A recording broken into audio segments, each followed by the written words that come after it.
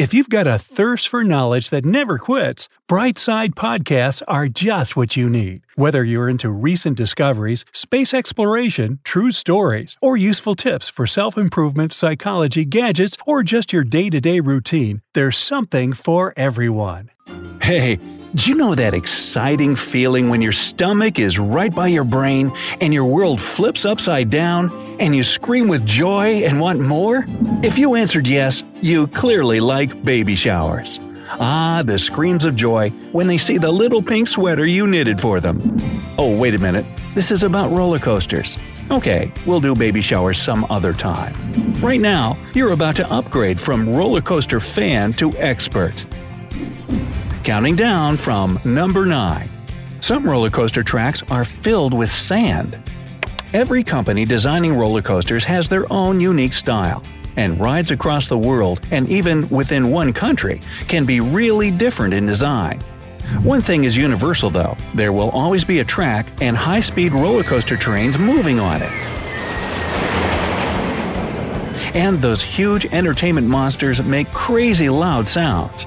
Roller coaster fans will agree that even those sounds vary from ride to ride as part of their individual style. It has to do with the design of the track, and among the huge variety box beam designs makes the loudest sound you won't confuse with anything else. This type of track was designed by Bolliger & Mabillard Company, or B&M as it's usually abbreviated. So, a box beam track has a spine of steel that is made of hollow rectangular cross-section. There are fin plates out of steel that keep the two rails made of circular steel tubes together. Those fin plates are set apart at regular intervals. When trains move on the rails at impressive speeds, the track gets the vibrations, and they are the reason we hear that loud noise. The box beams only make the sound louder because of their size and shape. And even though the sound of B&M roller coasters is basically its signature, it can at times cause some trouble. For example, it gave some major inconvenience to people living across the road from Canada Wonderland, a theme park in Ontario. It opened in the 1980s in the midst of farmland, but a few years later, that farmland became a residential area. It was causing tolerable discomfort at first, but then things really got out of hand when they opened their tallest roller coaster ever, Leviathan.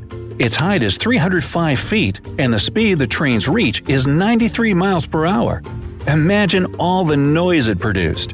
And to make things worse, it was built right by the front gate of the park and covered some of the parking lot, making it even closer to people's homes. When they started complaining, the park management invited an acoustical consultant, and they came up with an idea to reduce the noise this beast was making using something as simple as sand.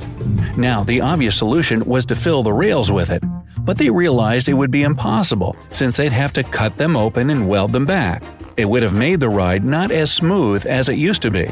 So they decided to work with box beams instead.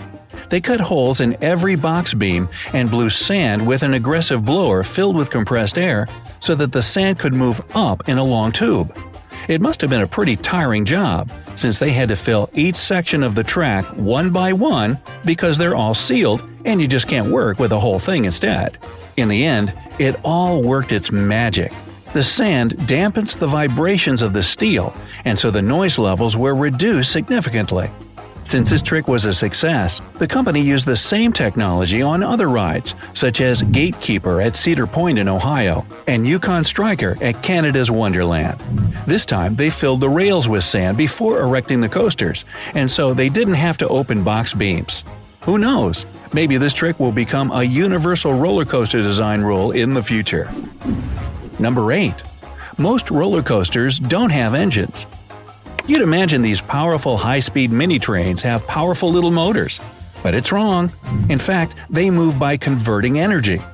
When the train is on top of the track, it has potential energy, and when it falls because of gravity, it transforms into kinetic energy.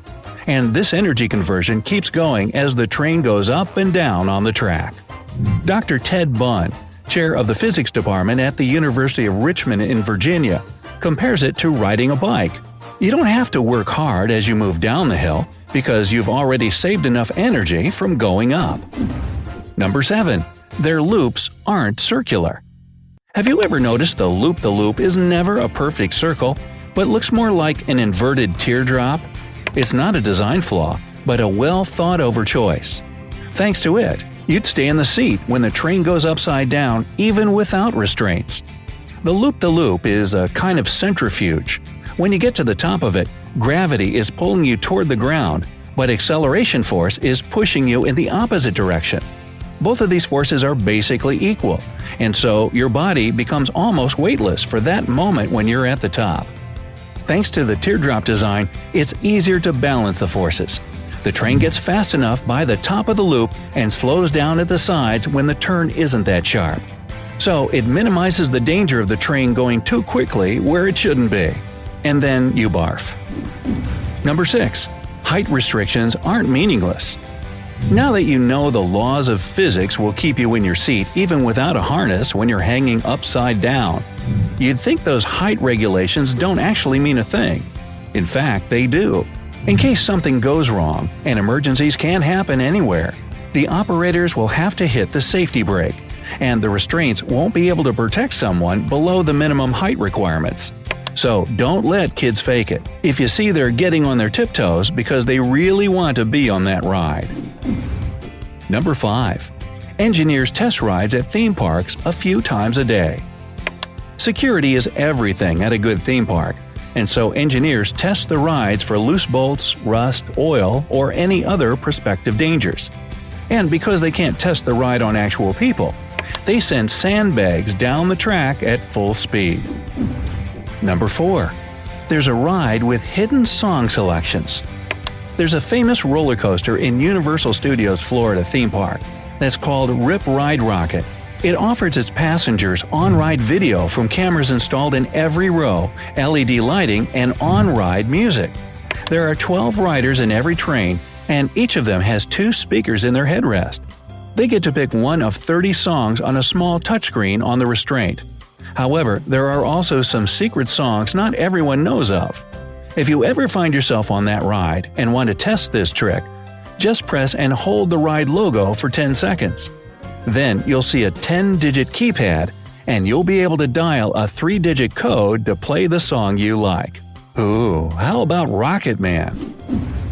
Number 3. The first roller coasters were inspired by 18th century Russian ice slides. Russia is famous for its frigid winters, and so it's not surprising that local people have enjoyed ice-related activities for centuries. They froze water over wooden constructions to make ice ramps and slide down them on blocks of wood and ice.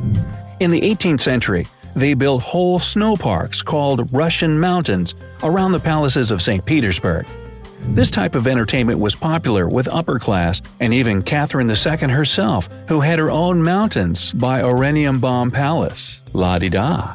After Napoleon had been defeated at Waterloo, the Russian soldiers occupied Paris and must have brought the sliding tradition with them. However, it was not cold enough in France to go down actual ice, so they added wheels to sleds. This was how the great-grandfather of modern roller coasters was born in 1817. Number 2. The oldest roller coaster that's still running is over 100 years old. The oldest roller coaster in the world that you can still ride was opened in Altoona, Pennsylvania in 1901. It's called Leap the Dips. Hey, you go first. They almost shut it down in 1985, but it was officially proclaimed a National Historic Landmark 11 years later and continued its operation. As for the first ever roller coaster in America, it was opened on June 16, 1884 in Coney Island, Brooklyn.